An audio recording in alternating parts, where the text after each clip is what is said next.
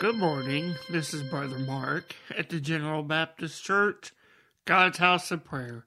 Thank you for listening in this morning as we go in our devotion. I'd like us to turn into the book of Jeremiah, and we're going to read in the 32nd chapter, beginning in verse 36.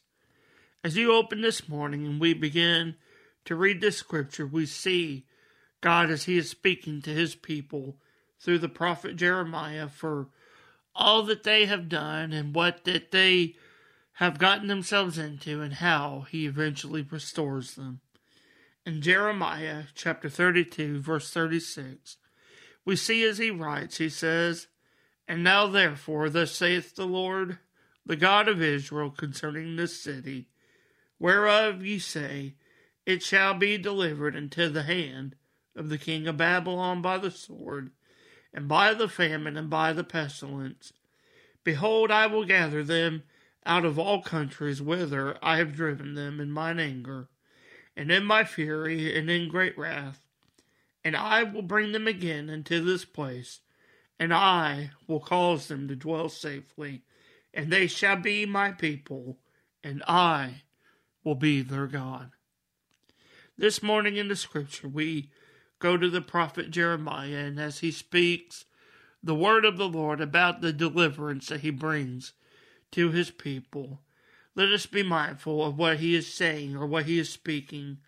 We see him speaking through his prophet about the proclamation of Israel and Jerusalem going into captivity.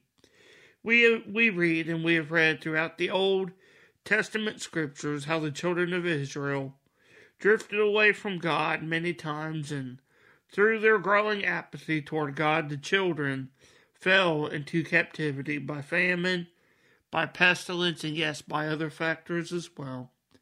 But here is what we must look at in the scripture.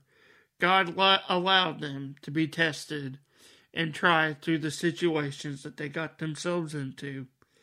God, He did not allow them to remain in that trial forever or in that captivity and bondage, but delivered them and restored them into the promised land of Israel and the great city of Jerusalem. In our modern world, there are many that have grown in apathy toward God. And from this, nations and peoples, they have been turned into hell, as it is said or it is written in the book of Psalms, chapter 9, verse 17. But we must remember God's goodness and His faithful that is said and spoken throughout the scriptures, Old and New Testaments. By the promise of God, He gives deliverance for those in captivity and bondage of sin. There is grace and deliverance that is given in Christ. And when we accept it, when we call out to Him and to His Son, Christ Jesus, we are restored in a right relationship with God.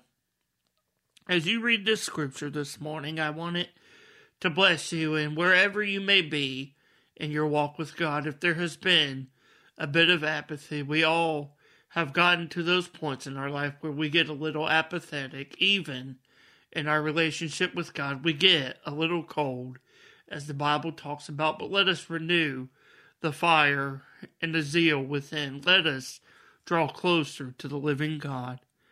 I want to thank you for listening this morning, and I pray that you have a blessed day. God bless.